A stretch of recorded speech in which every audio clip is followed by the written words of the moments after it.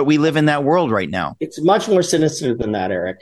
Anti-racism, the woke cult, has become the new gospel of the Antichrist. It is the new religion to replace Christianity, to replace it.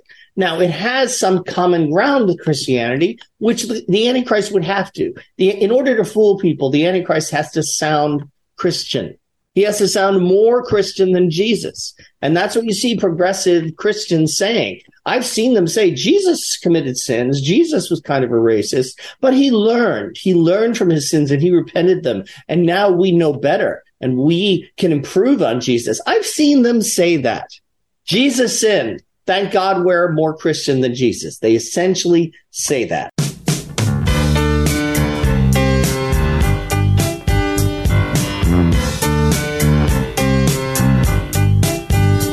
Welcome to the Eric Metaxas Show. Ladies and gentlemen, welcome to the program. It's Monday. Is it really Monday, Albin? I want to tell everybody coming up in this hour, because you've been very bad, John Zmirak is going to be inflicted on you. And I'm sorry in advance, but you've been bad and we need to be good to our word. So John Zmirak is going to be on here any moment with the Beagles in the background. I don't know what's going to happen. Got to say this. We're doing a campaign with Food for the Poor. And most of you know that around this time of the year, we do a campaign with Food for the Poor. We feel strongly that every human being in this country is blessed, and we need to share our blessing with those who are less blessed, less fortunate than we. So I want to say hundreds of folks have already donated via this program. If you're not one of them, and that would probably be most of you, we want to provide food for starving kids throughout the Caribbean and Latin America with 2 meals a day for an entire year. Okay. One of our favorite callers is a 16-year-old who wanted to share with why she donated to Food for the Poor. Now, when you donate, I want to be real clear, $72, if you donate $72, it feeds 2 kids, 2 meals per day for a year and gives them clean drinking water forever. That's $72. Okay. Wow. You go to metaxastalk.com, click on the banner. There's other ways to give, but let's play the clip of Sarah, the 16-year-old.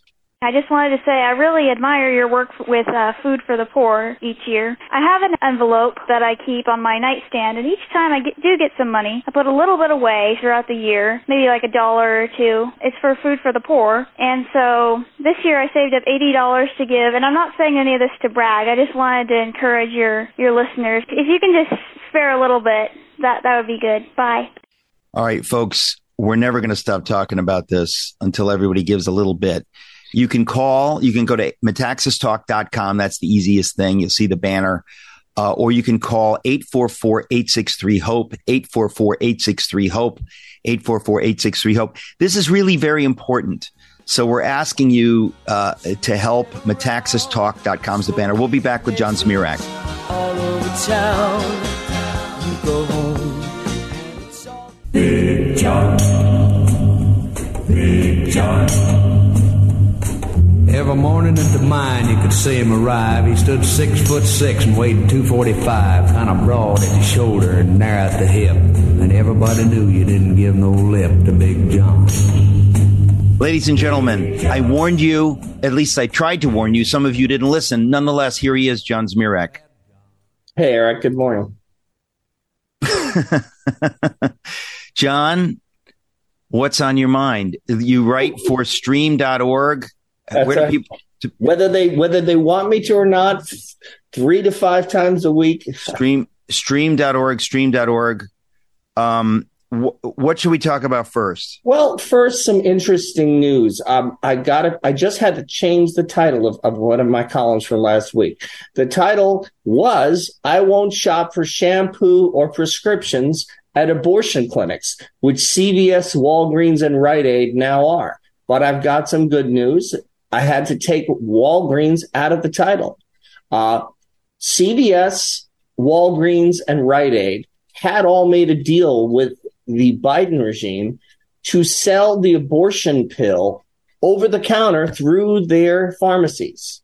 So you can just go in and buy the morning after abortion pill, which forces a fertilized egg, that is a new baby, to be expelled from the body.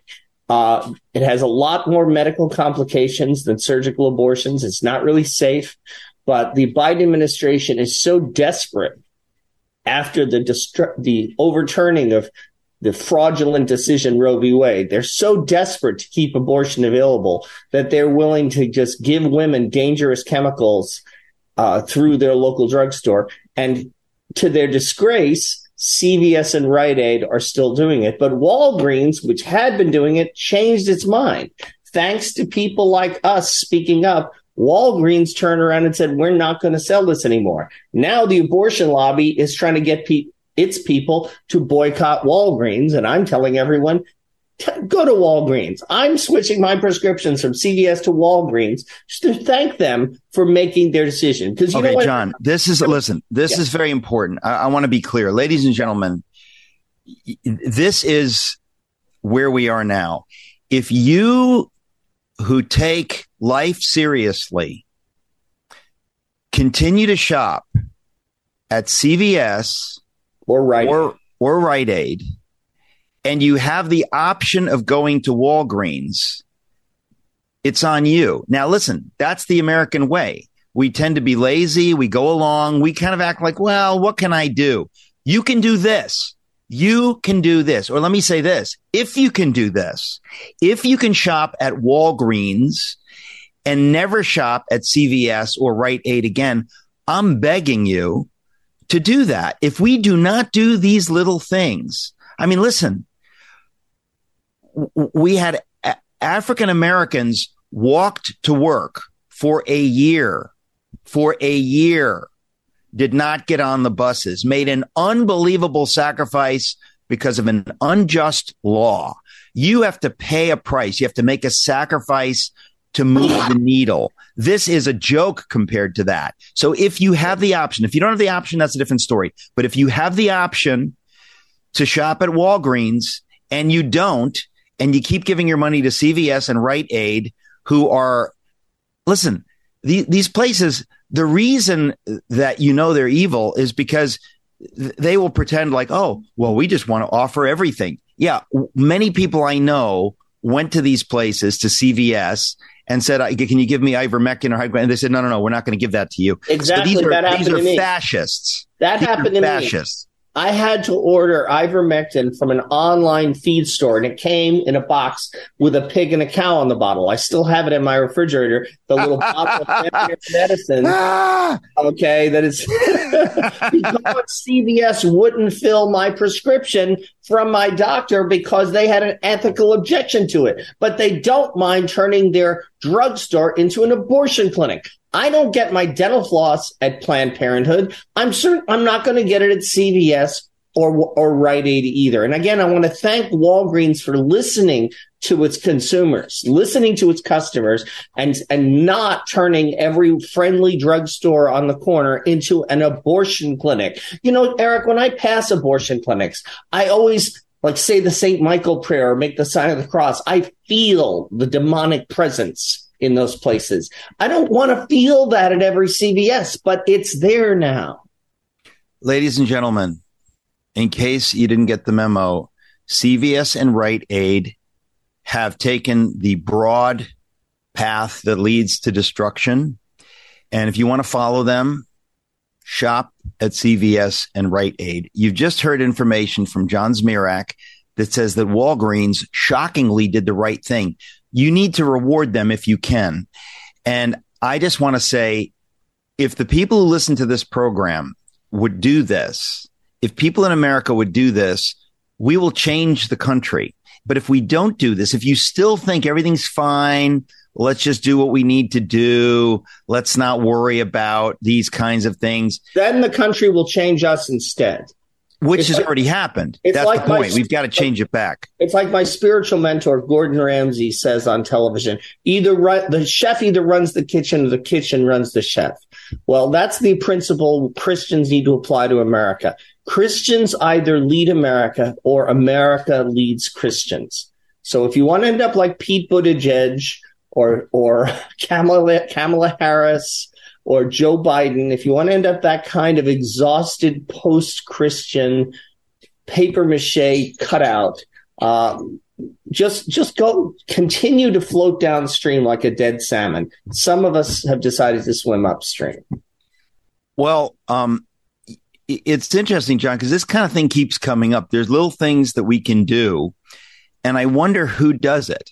I wonder who went to see Jesus Revolution this weekend, an absolutely excellent film starring Kelsey Grammer. I mean, sometimes, God tees something up for you and go, here it is. Here it is. You've been complaining. Now you have a clear choice. What do you say? You're going to see Cocaine Bear or Jesus Revolution? Why not see both? Why not see both, Eric? I'm planning to see both. Or see both. No, actually, Cocaine Bear has some very, very gruesome. I heard very gory things, and so I don't want to give it publicity, but it's very gory. The bear dies at the end, so I don't want to see that. Yeah, well, in all seriousness, the Jesus Revolution is astonishing, and my friend Malachi O'Brien, who will be on this program tomorrow, I believe, he has said, and I want to make this famous because it's a beautiful phrase: the fame of revival spreads the flame of revival. In other words, when people are talking about there's revival going on, it actually gets people to drive and to go and to participate. And this is what happened with George Whitefield in the 18th century. People would hear about it and they would go. The fame of revival spreads the flame of revival. Malachi O'Brien got it right. So you have a choice. You can actually go support these good things. You can go see the film. You can take people who aren't on the same page as you theologically and not be afraid that it's going to be an embarrassing movie. It's going to be a wonderful movie. It's starring Kelsey Stinking Grammer. He's amazing. And here you have a choice. I can shop at a CVS or at a Rite Aid or at a Walgreens. Walgreens has done the right thing and refused to support the abortion industry. You need to reward them, ladies and gentlemen. If you don't reward them, and again, this is provided you have the option. Maybe you don't have an option, and I'm not trying to drive people crazy. But if we don't take action, if we don't support those who are supporting our values, we deserve what we get. And I really feel that's part of what my book, Letter to the American Church, is about. Like, we've got to wake up. Do you understand? We're in a war. And if you're not willing to make all these kinds of sacrifices, do you think that somebody else will make it, but I can't make it? I want to get people emboldened. And also let them know why. Like, I'm going to go to the CVS where I have up till now filled all my prescriptions and bought all my toiletries. And I'm going to say, listen, I'm sorry, I'm not going to be shopping here anymore because y'all have become an abortion clinic. Have a nice life. God bless. Let them know. You ought to do, John? You ought to, at stream.org, add to your article or write a new article and write a letter that people can copy and paste and with an address, because this is the sort of thing we need to do. I mean, this is the kind of thing that Jim Dobson would exhort people to do in the 80s and the 90s. And all the woke Christians said, like, oh, he's being too much of a political activist. Yeah, he's standing up against the murder of children. Sorry about that. Sorry that he's actually living out his faith. We need somebody, who's just like more cool with the death culture. We don't want that. Ladies and gentlemen, if we do not do these things, we deserve what we get. So, John, I'm so grateful to you. You do the research. You find out this stuff. It's amazing. What's the title of your article at stream.org in case people want to look at it? I won't shop for shampoo or prescriptions at abortion clinics, which CVS and Rite Aid now are. CVS and Rite Aid. I tell you, this is where we are in the culture, folks. So I just want to be blunt and tell you, if you have the option, get out of CVS, get out of Rite Aid, take the trouble. If you can't tell them why, don't tell them. If you can tell them, tell them. Go to Walgreens and tell them why you're there. God bless you. We'll be right back.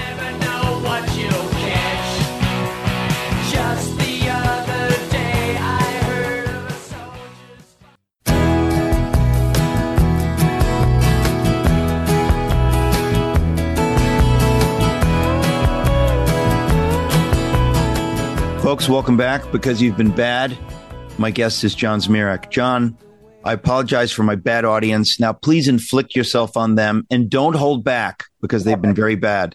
You know, sometimes people make the joke with me after listening to one of my rants. John, don't hold back. Tell us what you really think. And I look at them dead serious and I say, but I was holding back.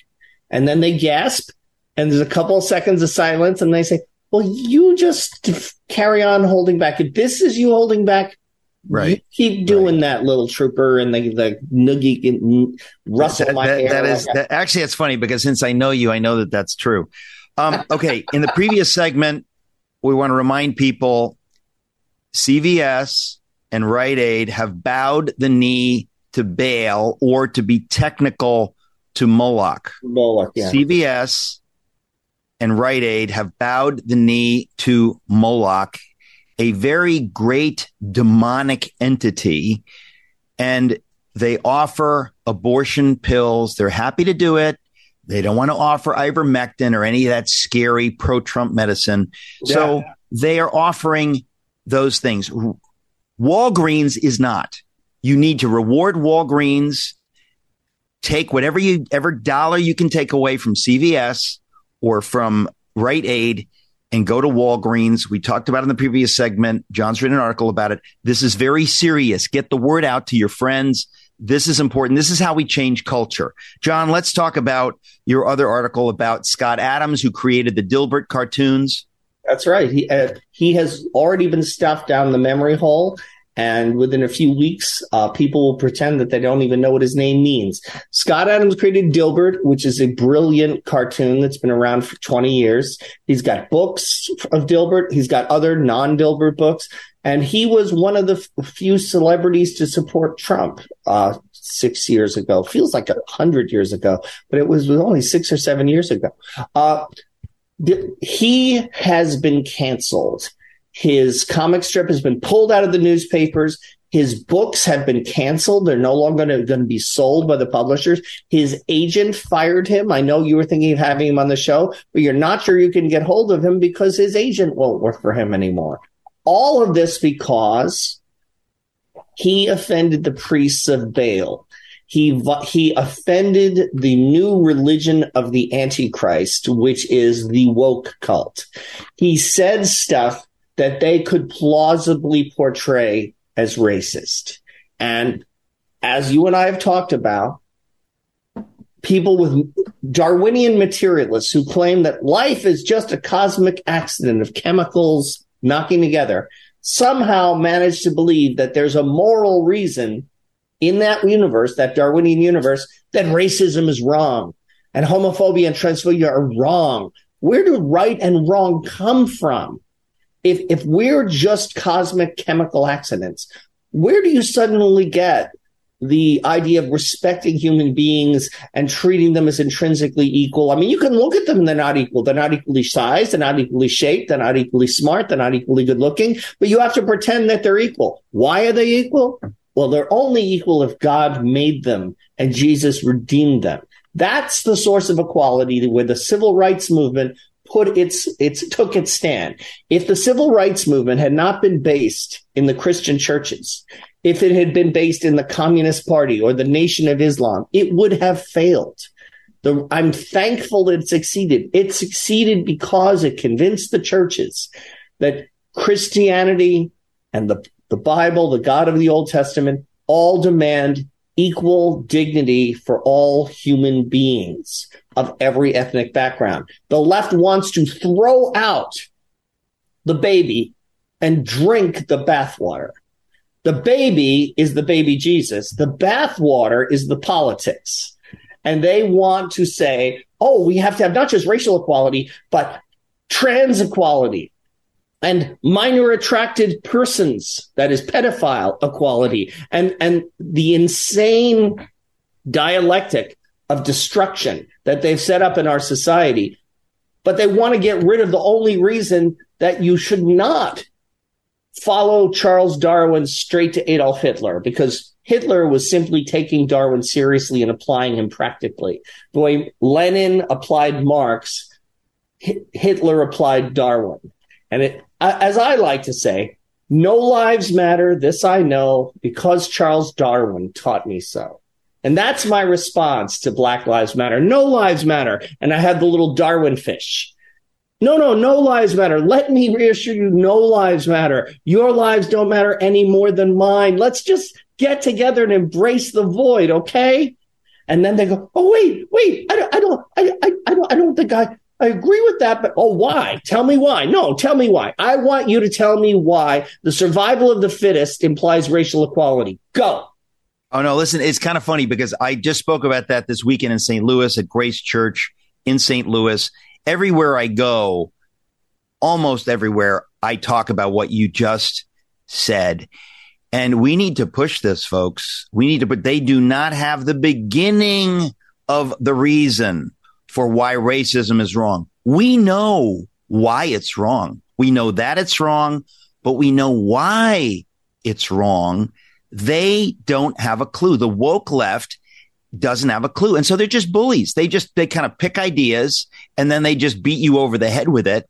And they've used this, of course, to cancel Scott Adams, the creator of Dilbert. When we come back, we're going to talk more about that with John Zmirak. And Albin, we do need to get Scott Adams on this program. Let's do that. Folks, we'll be right back. Before I let you go, I want to remind you, you need to give to Food for the Poor. Go to metaxastalk.com, 844-863-HOPE, 844-863-HOPE, 844-863-HOPE.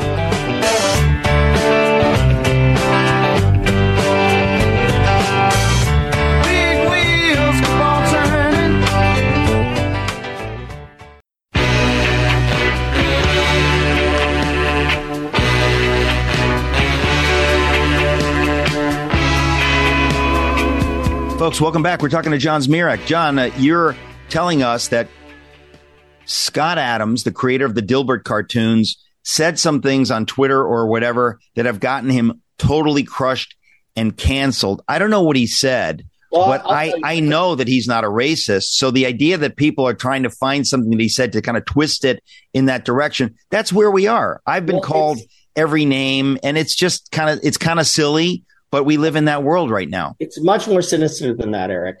Anti-racism, the woke cult, has become the new gospel of the Antichrist. It is the new religion to replace Christianity, to replace it. Now, it has some common ground with Christianity, which the Antichrist would have to. In order to fool people, the Antichrist has to sound Christian. He has to sound more Christian than Jesus. And that's what you see progressive Christians saying. I've seen them say Jesus committed sins. Jesus was kind of a racist, but he learned. He learned from his sins and he repented them. And now we know better and we can improve on Jesus. I've seen them say that. Jesus sinned. Thank God we're more Christian than Jesus. They essentially say that. That is the woke cult of the Antichrist. And anytime you hear somebody talk about critical race theory, what he is saying is, I heart Antichrist. Welcome the abomination of desolation into the holy place. Yeehaw, yippity, we love the Antichrist. That's what CRT is about. When they talk about, most of the people talking about racial reconciliation, this is what they mean. There are a few sincere people out there, but a lot of them are simply bending the knee to Antichrist, which is to say equality without sin, redemption, and the resurrection. Just equality in itself is a God, which we have to worship. So Scott Adams did a couple interviews on YouTube, a couple of videos, and in them he pointed out that a Rasmussen study of African-American public opinion asked a few hundred black people, do you think it's okay to be white? Now, the phrase, it's okay to be white, is something that white racists came up with as a troll. And they started just saying, it's okay to be white. It's okay to be white. And well, there's nothing offensive about that. It's just a reaction to the stupidity of that I'm supposed to be guilty for being white or Greek or German or whatever. That, like, I mean, it's so stupid and itself so racist. But don't trivialize it, Eric. thousands of Americans are subject to diversity training at their workplace, where they're told that whiteness in itself is evil, that it's a social and moral problem. Coke had one campaign, be less white. It's not funny and it's not trivial. It's like the hatred that the Nazis whipped up towards the Jews, or that the Tutsis whipped up towards the Hutus whipped up towards the Tutsis in Rwanda, and the Bolsheviks whipped up towards the kulaks in Russia. It is a hate campaign designed to sow racial division and hatred in order to encourage a Marxist takeover revolution in America. So no, we need to, it's not funny. It's not silly. It's demonic. Subtle difference. Subtle, but I insist. Well, yes, ultimately it is absolutely demonic. These white people, these white racialists who are themselves deplorable in a bad way. They're bad. Genuinely deplorable. They came up with something funny, clever. They said, it's okay to be white. Now, if you deny that, you're an anti-white racist. But if you affirm it, people are going to think you're a member of their extremist group. So it was very clever. Rasmussen asked this question of Black Americans, is it okay to be white? And 25% of them said no.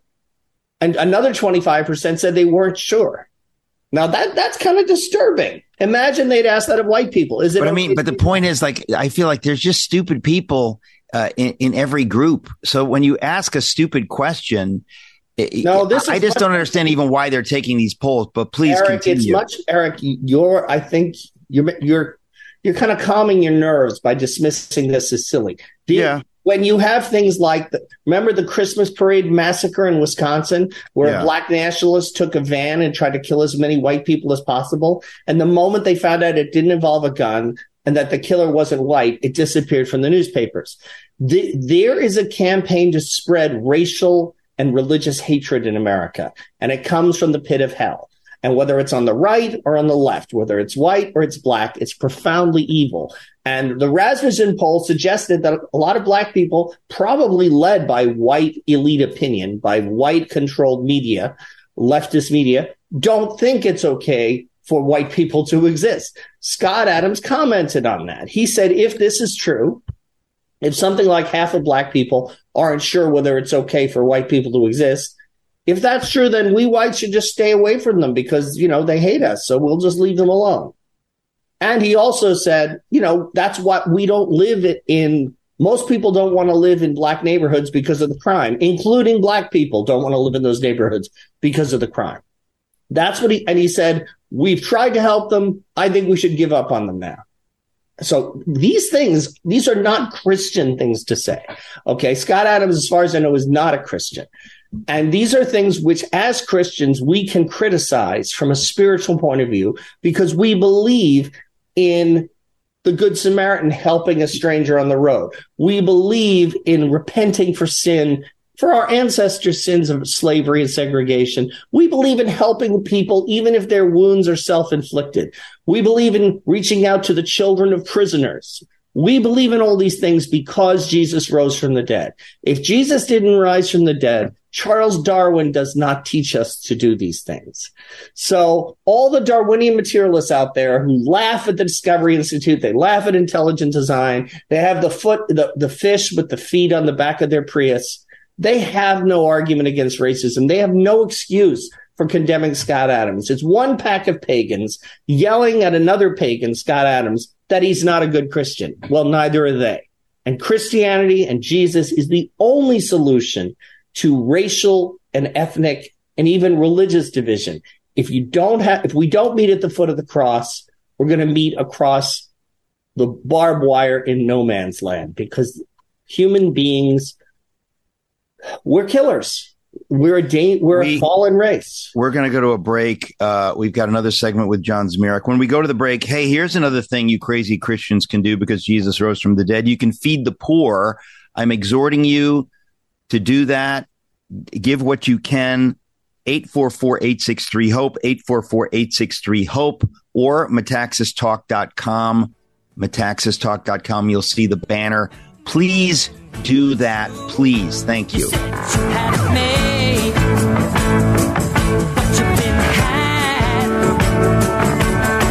woman no good, no how, and maybe the blood.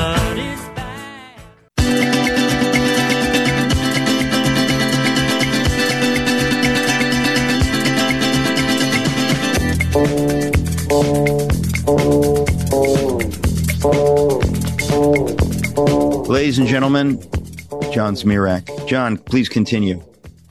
Well, so what we're facing in our culture is a new religion to replace Christianity, because man needs a religion. Hitler tried to create a new religion for the Third Reich, a kind of racial pantheism. And if you're interested in that, Richard Weikart has an amazing book called The Religion of Adolf Hitler, where he goes through diary entries and all the documentation to find out what Hitler really believed. What Hitler believed was in a Darwinian replacement for Christianity. He was willing to leave the churches in place as long as he could hollow them out from the inside and make them Darwinian instead of Christian. It wasn't a melding of the two. Darwinism was to replace Christianity. And he was going to use anti-communism and use the threat of Stalin. Excuse me. And by the way, that's what the woke cult is trying to do to churches in America today, which is why I wrote my book, Letter to the American Church. You need to be aware of this, folks. You need to stand up against what Hitler tried to do, which is import Darwinian values into the church to hollow it out, to make it a non-church church, an anti-Christ church. That's, John, what you're talking about. That's right. And so what they're doing now is they're taking equality and equity and diversity and all these things that are second and third order implications of Christian morality, and they're worshiping them as a god. It's kind of like the golden calf. There's nothing evil about calves. God made calves. Bulls were symbols of fertility in the ancient Near East. You should be nice to cows. You should not make a gold idol and worship them instead of God. Equality is like a cow. It's a good thing God made. God wants it to be there. Don't worship it. Don't make a gold idol out of it and prostrate yourself in front of it. That's what's happening. Here's a very good reason why these people can't tell you why is racism wrong. And I want to encourage everyone, ask your secular friends, why is racism wrong? And really press them and try to get them to justify it based on the survival of the fittest, based on entirely secular, materialistic, scientific values. Some of them may have strokes, and you may have to be ready to call the EMTs, because these people, racism is the ultimate evil. Okay. They have no ultimate good. They have no God. So they create an ultimate evil, and racism leads to the Holocaust. The Holocaust is the ultimate evil. Anything that's even quasi-racist is like going to lead to the Holocaust. So the Confederate flag equals the Nazi flag, and America before 1965 was as bad as Nazi Germany. You see Holocaust museums trying to mush together the American civil rights struggle with the struggle against the Nazis, as if segregated lunch counters were death camps. It's all mushed together. But to them, it's like I see people arguing, we go after Planned Parenthood, which kills babies. And we try to convince people it's bad because it's also racist. That's an example of us trying to play their game. Killing babies might be bad if you can also show that it's racist, because racism is the ultimate evil. So when you ask people why is racism evil, they don't have an answer, because that is the new God. The anti-racism is the new God, the golden calf that they're worshiping. They can't justify worshiping the golden calf, so they go crazy, they get angry, they hate you, they try to destroy you personally and professionally, which is what they're doing to Scott Adams. And in my usual role as a kamikaze columnist, I decided to stick up for him, even while being critical of what he said. I want to show I disagree with what Scott Adams said because it's not Christian. Now, where's your article? Stream.org? That's right. I have two articles on this. One is called, Is It Okay to Be Scott Adams? Okay. And the second part is, Scott Adams is a racist because he is made of wood. Okay. We're out of time. John, we love you. Thank you, my friend. We will be back with Hour 2, Miracle Monday. Don't go away.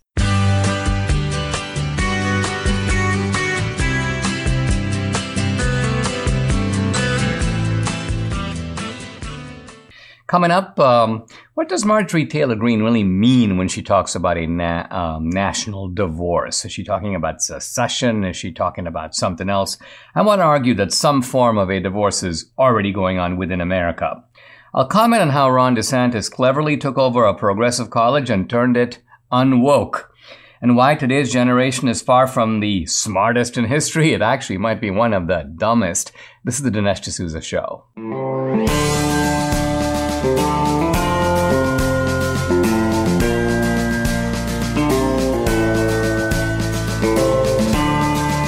America needs this voice. The times are crazy.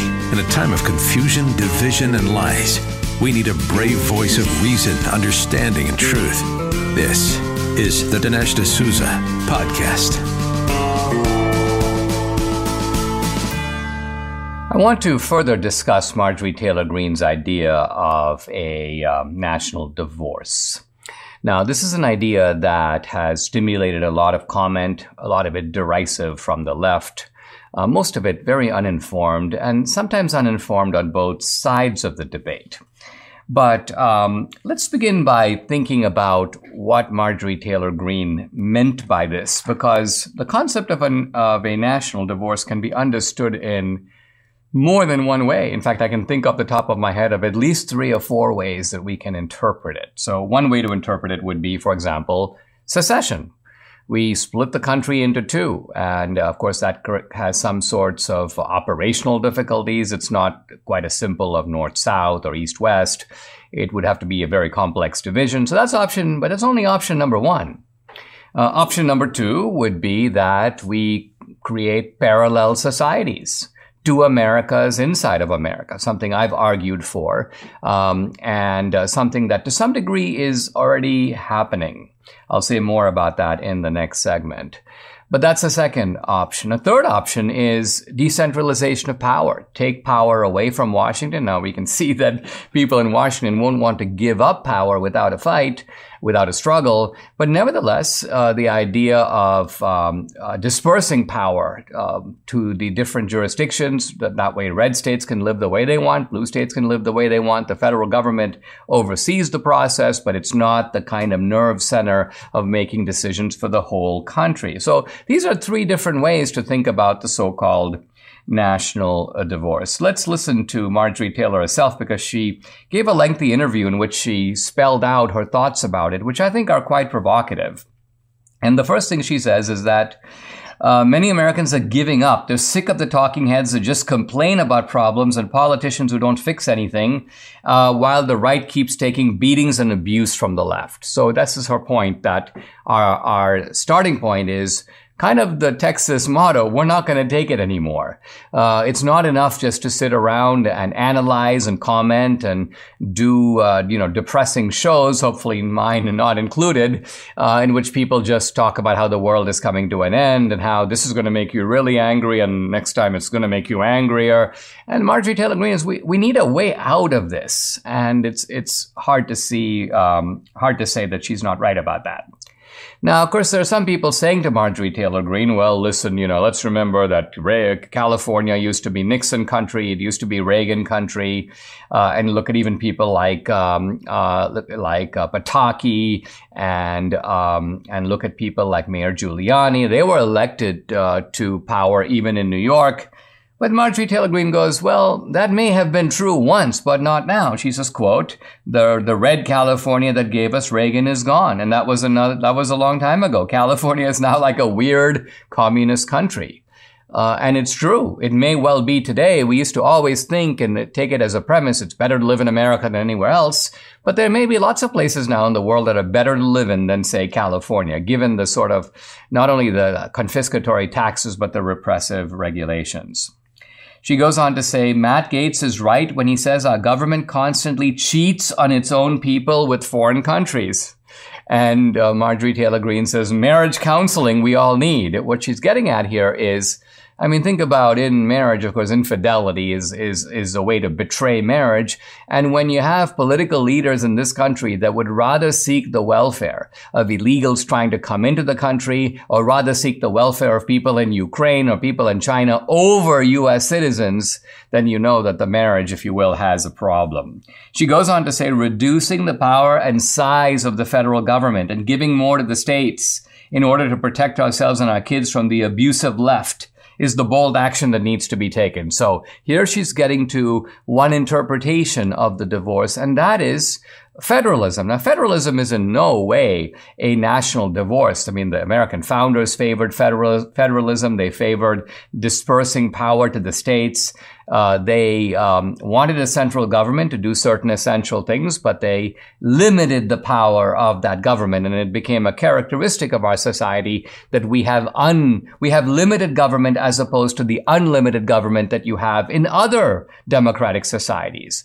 You think about a country like England, which is a democratic country for sure, but they have a parliamentary system of government, and parliament, you may say, is king. And I mean that phrase almost literally, because just as the king had almost unlimited power, it could essentially vote to take away your house or suppress this guy's free speech. Parliament has that kind of power, even now. It's restrained somewhat by the common law, but otherwise it has virtually unlimited power in principle, but not in the United States. And then, says Marjorie Taylor Greene, just like the prodigal son, once the left gets to truly live in their own filth that they've created without us, then they will be able to realize the error of their ways. So here she's pivoting to the other definition of a national divorce, which is, hey, listen, let the blue states make decisions and live with the consequences. If people want to see rampant crime on the streets, they want to see homeless people, intruding on you, insulting you with obscenities, sitting outside your home or your apartment, defecating in front of you as you walk by. You know what? That's your America. You do that. You live with it and see how well you like it. Don't make us live like that. Don't make us subsidize your disgusting ways. So this is, I think, a kind of clarification of what Marjorie Taylor Greene is getting at. She's not specifying a particular remedy. She's not saying, let's secede. What she's saying is, let's think of ways in which we can break this log jam in which the left is repressively shutting down our basic rights, our freedom of speech, our freedom of religion, our freedom of movement. They're trying to make us live in their America, and we won't. I'm continuing my discussion of Marjorie Taylor Greene's idea of a national divorce. But I want to argue in this segment that this is something that is already going on. It's not a separation of America, but it's a separation of the two ideological camps within America. Now, I've argued for some time, and I also argue in my speeches about how we have to create our own America inside of America and live in it and police it, defend it. And that means creating our own schools, a massive project, but we have to do it, our own colleges and universities. I don't think we need to build hundreds of brick and mortar institutions. I think we need a few of those, but we also need a high quality online education offered at a very low cost. And the beauty of this is not only does this provide an alternative to what's in higher education, but it destroys the existing model of higher education, which relies on parents putting their lifetime savings aside and then putting it at the altar of sending their kids off to schools that often do nothing more than ideologically indoctrinate and corrupt your children against your values. But let me focus now on just the simple fact that people are voting with their feet against blue America and moving to red America. And by the way, that's a pretty good sign of which system is working better, right? I mean, you have what Hayek called a framework of competing utopias. The blue states are building their utopia, if you want to call it that. I don't even think they would call it that, but they would claim, well, it's necessary in the name of equity. Nonsense. But nevertheless, they want to build their own society. Let them. We're building our own. And the question is, let's look and see where people are migrating. And it turns out it's pretty obvious people are leaving the blue states and going to the red states. And there's no movement the other way that's comparable. So 9 of the top 10 states gaining population were red states, led by Florida. 7 of the top 10 losers are blue states, led by New York. Now, here's the LA Times reporting about California. The California exodus has shown no sign of slowing down. Even as the state's population dropped by 500,000 people, 500,000 people left California between 2020 and 2022. But now the number of residents that's leaving has surpassed 700,000. So California is, I won't say emptying itself out, because there are a bunch of people left there, but a lot of people are leaving, and they're leaving because they're disgusted by California. Now, it's kind of crazy because some of the left-wingers who look at this go, well, no. People are leaving the blue states and going to the red states because the climate is better. Well, I mean, that argument would apply to a point with, say, New York and Florida. And in some ways, even Trump sort of endorsed that point by saying, oh, this is really why people are more moving to Florida, not just because of DeSantis, whom he calls DeSanctimonious. He has 3 or 4 variations on DeSantis' name. But nevertheless, the point being this, it doesn't explain why people are leaving California. The climate's amazing. The climate's beautiful. California, I think, is far and away the most beautiful state in the nation. I say that as a former Californian who got up and left. So I am part of this migration. And why are people leaving? Well, I mean, one factor, I guess, is economics. And so we see this in people moving, for example, from California to Idaho, to Utah, to Montana. Real estate values are better. It's easier to open a business. And you don't have a 9, 10, 11, 12, 13% state tax rate. Think of it. You have a federal tax rate. And if you move into the upper brackets, 37, 38, 39, and then you add a California rate of 12, 13%, you're at a 50%. You're paying Scandinavian taxes in California without, by the way, well-run Scandinavian services and well-run Scandinavian benefits. The Scandinavian welfare state works because they tax you a lot, but they also have well-provided services. California does the former, but not the latter. So economics is one reason why people are participating in this kind of national divorce. And here, I mean, they're moving out. They're moving out of the red states. It may not be a formal divorce, but it's like, I quit. I'm out of here. They're moving out of the blue states, sorry. And the other reason they're doing it, I think, is political freedom. This is often the ignored second component, because here's DeSantis. He talks about Florida. He goes, Florida is where woke goes to die. And where woke goes to die is also where freedom comes to live. And so people want economic prosperity and they want opportunity, but they also want a chance to live their own lives. And that is perhaps the most obvious definition of freedom. I want to talk to you about something that I'm going to call DeSantis University. DeSantis University. Now, that's not its official name. We're actually talking about a college called the New College of Florida. Now, the New College of Florida is a progressive left-wing institution. By the way, it's almost 2-to-1 female to male. It's got a huge so-called gay, or I guess they call themselves queer and trans community. Some of the professors are trans, openly so, and so on. And this doesn't, by the way, distinguish the New College of Florida, because there are other private liberal arts colleges that are like this. So in that sense, you can say you got a college in Florida that looks a lot like some of the worst colleges in Portland or in the West Coast or in the Northeast. But the difference, of course, is that the New College of Florida is a public institution. It's funded by taxpayer money. And it's cheap. It's only $7,000 a year, which means that a lot of people who can't afford to go to more pricey sort of progressive institutions can go here, and they do.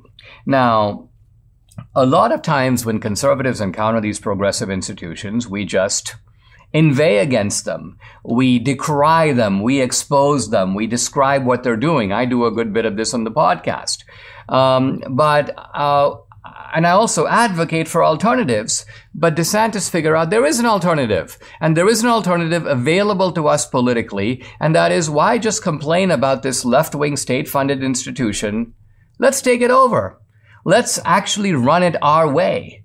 And that means not running out the leftists who are in the institution, but changing the composition of the faculty over time, changing the composition of the curriculum, changing the mission of the university. Why don't we take this hippie college, if you will, with all its diversity, equity, and inclusion, all its left-wing indoctrination, all its speech codes and enforced orthodoxy, and let's create a new orthodoxy.